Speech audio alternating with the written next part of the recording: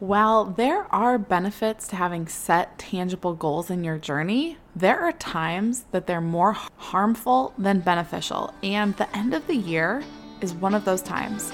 So in this episode, you're going to learn how to do an end of year check-in and plan for next year without having to set any goals. Hey mama, welcome to the Tough Love Mom Podcast. I know you're here because you're ready to get consistent and finally lose that weight, and you're not afraid of a little tough love. You know what to do to lose weight, but following through on those things feels impossible. You wish you could just feel like your strong, confident self again and want to be a good example for your little ones, but you get thrown off by mom guilt and the unpredictability of motherhood. It's frustrating. Taking on your journey postpartum is hard, but it's not impossible. Hey, I'm Liz, and I've been where you are. I gained a lot of weight in my pregnancies, 90 pounds and then 60 pounds. I needed to lose that weight to take control of my health and honestly just wanted to feel like myself again.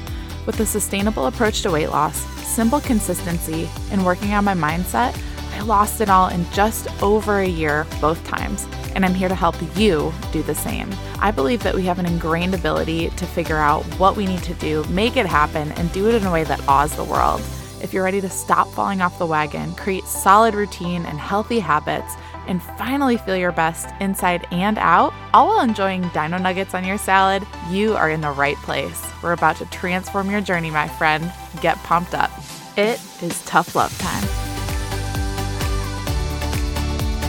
Okay, have you ever gotten to the end of the year, maybe you're here right now, and you're like, what happened to all the progress that I made through the summer? Like I felt like I was getting somewhere, and now it's like I went back to where I was at the beginning of the year. Like I lost it all, the scale, my habits, how I feel, it's all out the window.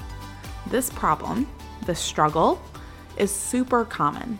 It's very, very common. I've experienced it in the past, and I think a lot of moms face this tail end piece of the year, because this last part of the year can throw us off track if we go through the year only focused on the outcome, only focused on this end goal that we're working towards. And that's what's wrong with goal setting and the way so many moms, and honestly just so many people in general, approach their journey. That's what's wrong with it. We choose a number or an end date and spend the day-to-day of our journeys focused on that endpoint, focused on this outcome, which is far off.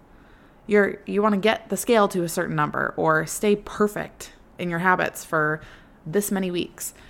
While you still can and will achieve results this way, it leaves a ton of room for frustration, for the need for perfection, and leaves a lot of room for guilt along the way towards that goal. So instead of having this outcome focus, this keeping your eyes only on the destination, only on where you want to get, focus on the process. Become process focused. And this might mean for you not setting goals, but instead choosing day-to-day things to focus on.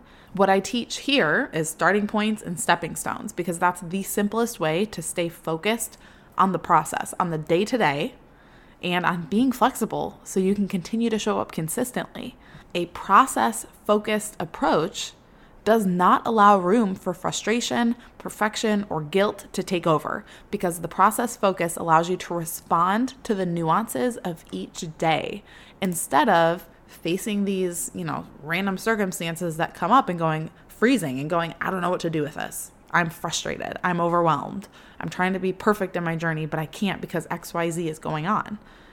When you're focused on the process, in the day-to-day habits, doing it one at a time, you know that you're showing up as best you can that day, versus comparing how you're showing up on a really hard day a few months down the road to your motivation fueled and excited day one back in January. Like those are two totally separate days. They're two totally separate feelings. They're two totally separate sets of circumstances. And when you're only focused on the outcome, you're going to end up comparing those days. You're going to get frustrated with yourself, and it's not worth it. It is not worth going through your journey in that way. So if you're tired of feeling frustration on those days that you don't show up to the level that you could in your journey back in January, or if you're sick of relying on motivation to try to show up and it just isn't showing up for you, because girl, I don't feel motivated many days either. And if you're ready to switch your focus from the scale and from being perfect in your journey to a sustainable lifelong process that feels doable and not overwhelming, even on the days when motherhood's just taken over and it's difficult, then you need to learn how to successfully implement and master your starting point, and then each stepping stone that comes after that. You'll have me and the accountability of other clients if you decide to start Starting Point School on December 29th when the doors open, if you decide to join us. So if you want more information on that, get yourself on the wait list at startingpointschool.co, because in that, we'll be taking this approach, this step-by-step, one habit at a time, actually sustainable, frustration-free process. Doors will open Thursday and they will close on January 7th. So get on the wait list, make sure that you get all the information you need, and let's get going. I will see you in there. Before you go, thank you for spending this time with me on the Tough Love Mom podcast.